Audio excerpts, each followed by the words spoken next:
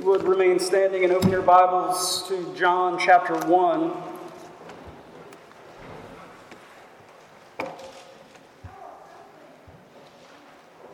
John chapter 1, beginning at verse 19 down through verse 28.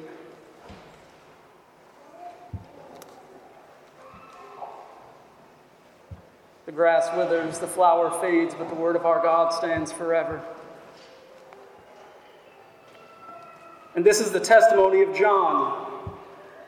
When the Jews sent priests and Levites from Jerusalem to ask him, "Who are you?" he confessed, and did not deny, but confessed, "I am not the Christ." And they asked him, "What then? Are you Elijah?" He said, "I am not." "Are you the prophet?" And he answered, "No." So they said to him, "Who are you? We need to give an answer to those who sent us. What do you say about yourself?" He said, "I am the voice of one crying out in the wilderness, 'Make straight the way of the Lord,' as the prophet Isaiah said." Now they had been sent from the Pharisees. They asked him, "Then why are you baptizing if you are neither the Christ nor Elijah nor the prophet?" John answered them, "I baptize with water, but among you stands one you do not know, even he who comes after me, the strap of whose sandal I am not worthy to untie." These things took place in Bethany, across the Jordan, where John was baptizing. The word of the Lord. Let's ask for help. Father, thank you for this time. Lord, as we sit under your word, would you, by your Spirit, shape and mold us? Lord, as we see your splendor in the opening of this gospel, would it inform us not just about who you are, but who we are? Lord, grow us, help us, shape us by your gospel, we pray. In Christ's name, amen. You may be seated.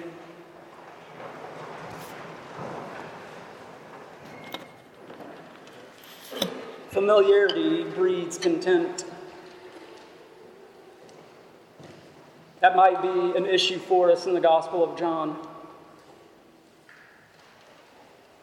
Familiarity with John is not bad, but I do hope and pray that as we study this Gospel together, that you'll read it. If you have some extra time, which, let's face it, we all do, you should just read the whole thing. Just sit down, open it, and read the whole Gospel. I hope that this gospel gets into your soul and life, so much so that you can't get it out. I truly hope that we'll be transformed into better witnesses of Christ ourselves as a result of time in this gospel. But let's not let familiarity mess us up. We need to be surprised by a few things. If you were thinking along a normal storyline, what do you think should come next in John's gospel? He's given us this beautiful prologue with staggering words. In the beginning was the Word. The Word was with God, and the Word was God. The Word spoke all things into existence. We saw that the Word brings light and life and salvation to the world. Last week we saw that the Word, this eternal Word, became flesh and dwelt among us. We have seen his glory. So what should come next? King, one born this vast, born as a man, flesh and blood, far from obscurity. The whole world should be anticipating this king. Like the cosmos itself should sing out and herald this King of glory. Let's let that shock us a little bit. Who is this Jesus? John just told us incredible things, that God became man, the one who made everything, every molecule in existence. He made it. He became man. And then we just kind of read on like, oh yeah, we're just so familiar. We don't let it stop us.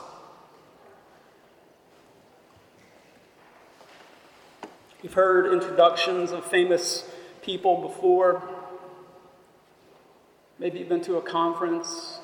Maybe you've heard an academic get introduced, your favorite artist, these long introductions. Is that what we get here? No. We go from no one has ever seen God, the only God who is at the Father's side. He has made him known. We talked about that last week. Jesus exegetes God to us. And then we come to this next verse, and this is the testimony of John. When the Jews sent priests and Levites from Jerusalem to ask him, "Who are you?" Isn't that odd? It's just kind of odd. We come to a small town, obscure Bethany, not that Bethany, another Bethany along the banks of the Jordan River. You meet John the Baptist, a weird guy. He wears animal skins and he eats locusts and honey. He's a throwback. What's going on by that river? Today we'll learn a good bit about John the Baptist, and along the way, hopefully something about ourselves as well. It may help for us to have a bit more context. So John the Baptist has already been mentioned twice in the prologue. So when we see him, it's like, hey guys, pay attention. There's something going on here. This is about the witness to this great king. Who the witness is not, who the witness is, and the message of this witness. That's the way we're approaching the text today. First, who the witness is not. So our section opens again with this obscure situation going on. The Jews sending priests and Levites down to the river to find out what is going on with this John the Baptist character. We have to know that this is kind of setting the tone already. The Sanhedrin, the powerful in Israel, they carry a lot of weight.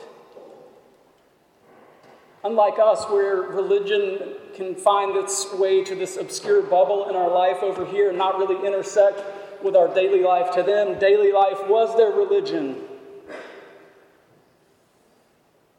They didn't separate it. So the Sanhedrin, when you hear priests and Levites coming to ask John questions, this is a delegation. There's formality to this. It's like a congressional fact-finding committee with religious and political power and motivations, and they want to know from John, who are you? What's going on here? We remember that Jesus and John the Baptist have a history. We pick this up in the other Gospels. It'll be helpful to remember John leaped in his mother's womb when he heard the greeting of Mary. Do you remember that? It's beautiful. John the Baptist had this incredible ministry. Luke 1 tells us his birth narrative. You shall call his name John. He will be great before the Lord. He will be filled with the Holy Spirit even from his mother's womb, and he will turn many of the children of Israel to the Lord their God, and he will go before them in the spirit and power of Elijah. His dad didn't believe he was going to be born. And so the angel struck him dumb, like, you're not going to gainsay me. You're not going to talk. Finally, when he was born, hear this pronouncement, the famous Benedictus, and you, child, will be called the prophet of the Most High, for you will go before the Lord to prepare his ways, to give knowledge of salvation to his people and the forgiveness of their sins. Further, by this point, John had been ministering as a prophet for at least a year. When we encounter him here, he had already done a lot. Thousands were flocking to him to hear his message, and it was direct and clear. Repent. Be baptized for the remission of sins.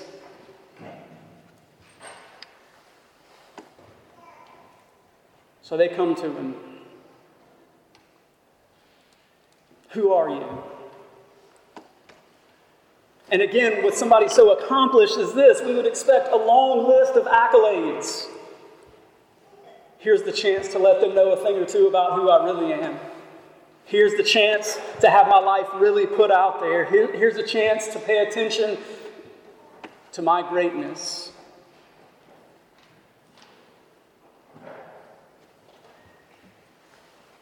Here's a chance to list all my accomplishments. Who are you? Look at verse 20. He confessed. He did not deny, but confessed, I am not the Christ.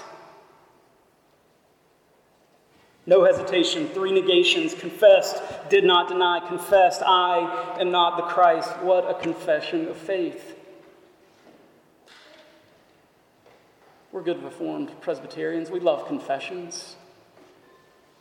Here's the shortest, most succinct one, and it's great, and every single one of us should memorize it before we leave today.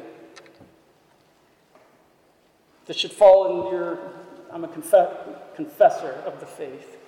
I am not the Christ. The famous John the Baptist, utter humility. What does he mean, though, that he's not the Christ? This is the Greek translation for the word Messiah. I am not the Savior. I can't save. This designation goes all the way back to the Old Testament, the anticipation of a coming king, Messiah king, who would save his people. All these people flocking to John, waiting for deliverance. They were longing for change, longing for liberation. John had been great in that movement. Yet here it comes ringingly clear, I'm not him. I am not the Christ. We could go through that real quick in the affirmation of faith. Christian, what do you believe? I am not the Christ. We all need this. You and I need this. You need to know, and I need to know, that we are not the saviors. I did not die for you. I did not rise for your justification, and you can't for me. The elders are not the Christ, nor are the deacons, nor are the spiritual giants in our worldwide church. Not the Christ. Can you confess that? Can you mean it? You are not the anointed king. You cannot save. We look around the world and we see so much is wrong and there's so much brokenness, racked with disease, political splits. The church is taking L's left and right. You see hurting people. You want to do something. You want to do something about it, and that's a good impulse. That's not bad, but this needs to be a huge part of your confession. I am not the Christ. That is freeing. You cannot be all competent. Jesus, the Christ, is all competent. Jesus is the one who came and lived and died and rose from death. Jesus is the one who is coming back to judge and to save. Jesus is the Messiah that we need. This confession is freedom. It's freedom. Because while we may acknowledge it in our brain, sometimes we don't believe it in our heart. We think, no, I can fix it. I can fix you. I can fix that problem over there. And it's simply not true. He confessed. He did not deny, but confessed, I am not the Christ. It's so freeing. We need to remind one another of this confession. 2 Corinthians 4, for what we proclaim is not ourselves, but Jesus Christ as Lord. Later in John's Gospel, we'll hear John the Baptist again. You yourselves bear me witness that I said, I am not the Christ, but I have been sent before him. The one who has the bride is the bridegroom. The friend of the bridegroom who stands and hears him rejoices greatly at the bridegroom's voice. Therefore, this joy of mine is now complete. He must increase, but I must decrease. When we think we have the power to save, we're stealing glory from God. And we're putting ourselves under a weight that we cannot bear. He must increase, and I must decrease. Is this the message we remember when we see someone's life is in a mess? There's a huge mess over there. Do we remember in that moment, I am not the Messiah? We look around Shreveport and identify various problems in our community. Do we think to ourselves, I am not the Christ, which would cause us, one, it would give us freedom, and it would cause us to pray and to ask the Messiah for help.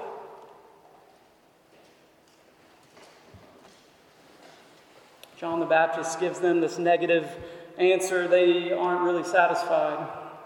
Well, then you're Elijah, right? I am not. What is this business about Elijah? It's kind of odd. They knew that of Malachi's prophecy. God had promised, see, I will send you the prophet Elijah before that great and dreadful day of the Lord comes. Remember, Elijah swept up in the chariot of fire. They anticipate Elijah coming back. He says no. Jesus even identifies him with Elijah. We know the prophecies of John's birth, where his ministry was going to be like the ministry of Elijah. Even these close associations, when they come to him, he's like, nope, that's not me. That's Elijah. That's a different guy. I'm John the Baptist. They press him further. Are you the prophet? Notice the capital letter. It's kind of odd when something like that shows up. This is a formal reference. Likely to Deuteronomy 18, we hear the promise, I will raise up for them a prophet like you among their brothers, and I will put my words in his mouth, and he shall speak to them all that I command him. Again, John denies. That's not me. That's not my role. He comes with the words of God. He comes speaking truth, yes, but he's not that. That would be another. Just notice the glory in this. Deny, deny, deny. I must decrease, and he must increase. Can we grasp this in terms of application? How many situations right now do you think I can bring enough energy to bear and fix this? I can save. I can save my wife. I can save my husband. I can rescue my kid or that friend of mine over there. Child of God, let me encourage you. Hear John say, I am not the Christ, and be set free. So this isn't good enough either. Who the witness is not why they came. They came to say something about him. So they said to him, who are you? We need to give an answer to those who sent us. What do you say about yourself?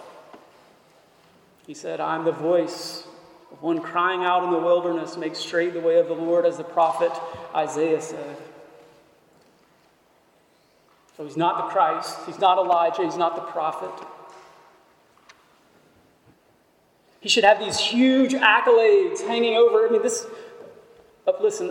Jesus said, of those born of a woman, there's none greater than John. That is high praise from the King of Kings and Lord of Lords. And they finally cut through all of that, and they say, you need to tell us who you are. And he says, I'm a voice. I'm a voice. Here's the connection to our Old Testament text, Isaiah 40. In the wilderness, prepare way of the Lord. Make straight the desert. In the desert, the highway for our God. Every valley shall be lifted up. Every mountain and hill made low. The uneven ground shall become level, and the rough places a plain. And the glory of the Lord shall be revealed, and all flesh shall see it together. For the mouth of the Lord has spoken. He's saying, that's me. And if they would have paid attention, this would have been the clue. It all would have kicked off right here, but they didn't. Because when he says who he is, he's saying there's a king coming. And I'm a voice all about that king. I'm a voice. A voice crying in the wilderness. The wilderness here is not some specific location. It's a barren place. It's empty. And he's saying it's time to build a highway here because there's a king coming. They should have paid attention to John closer. John affirms that greatness is coming.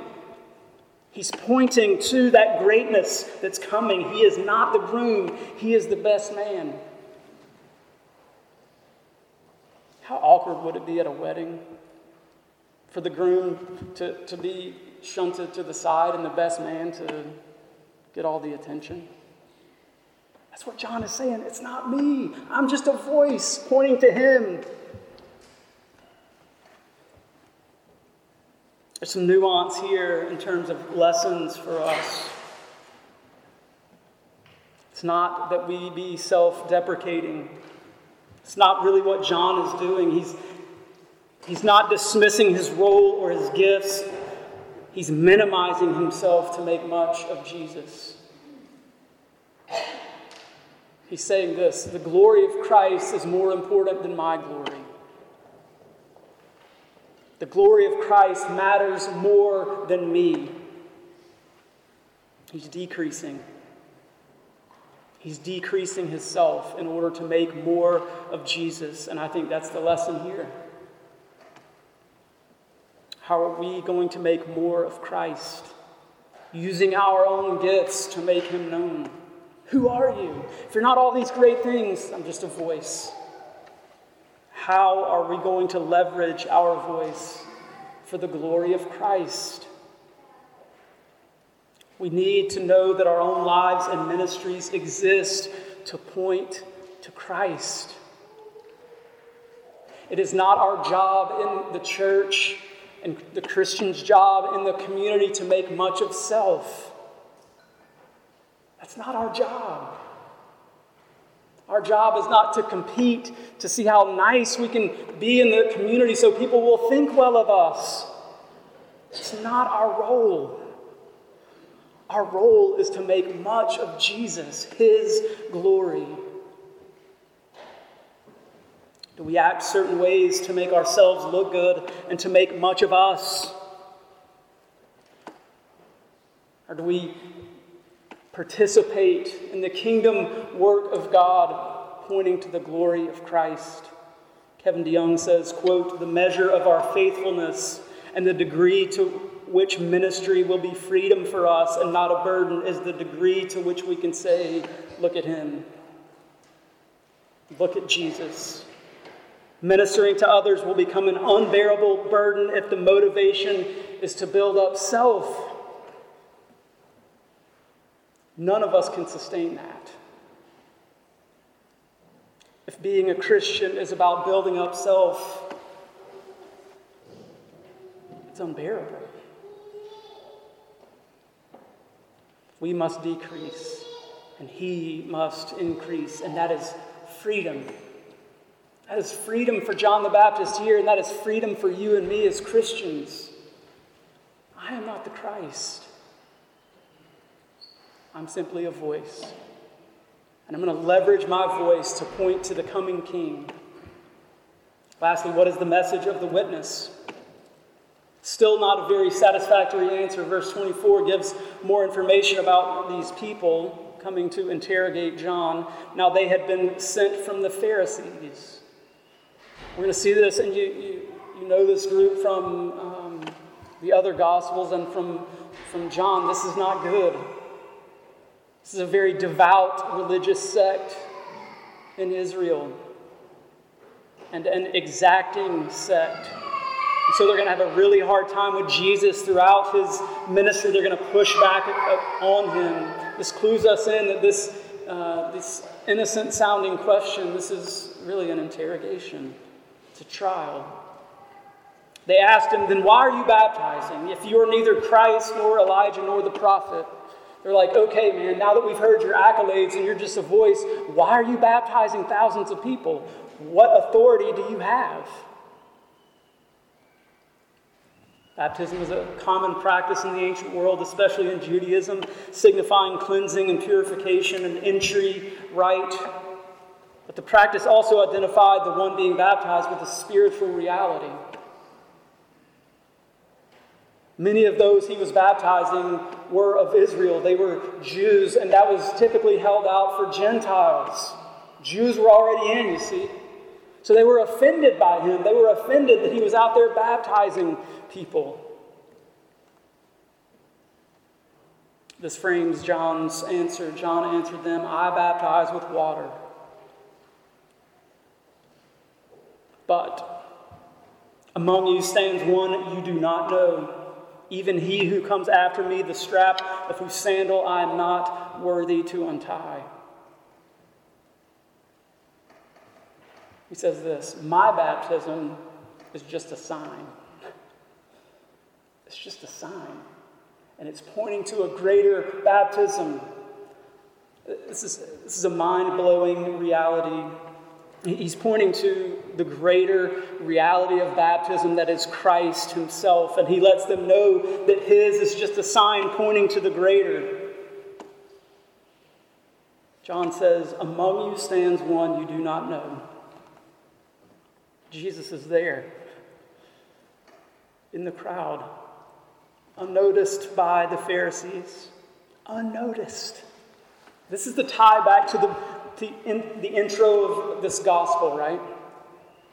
Among you stands one that you do not know. That the eternal Logos, the one who spoke all things into existence, could walk through a crowd and go unnoticed. He's here and you don't see him. You don't know him. The light and the glory, the Word made flesh, standing in the crowd among those around John at the Jordan River, utterly unnoticed. What an incredible insight and glimpse into our great God. Consider that. Obscure, unnoticed in the crowd. The only begotten Son of God. King of kings, Lord of lords. And John doubles down about Jesus. He says, the real one that you should be worried about is not me. I'm just baptizing with water. The real one that you need to be concerned about is here, and I'm not worthy to untie the strap of his sandal. That's weird too. Students in that day did everything for their masters except that. And John was not saying that he had every right to do that for Jesus. He was too low for that task. He's like, I'm not even worthy to do that. That's the lowliest of service that you could get. And Jesus is going to demonstrate this beautifully as he washes the disciples' feet. But John says, I'm not even worthy to untie shoes.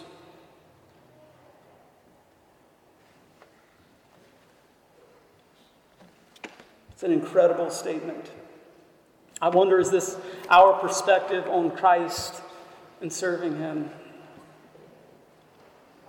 Is it a chore or is it a privilege?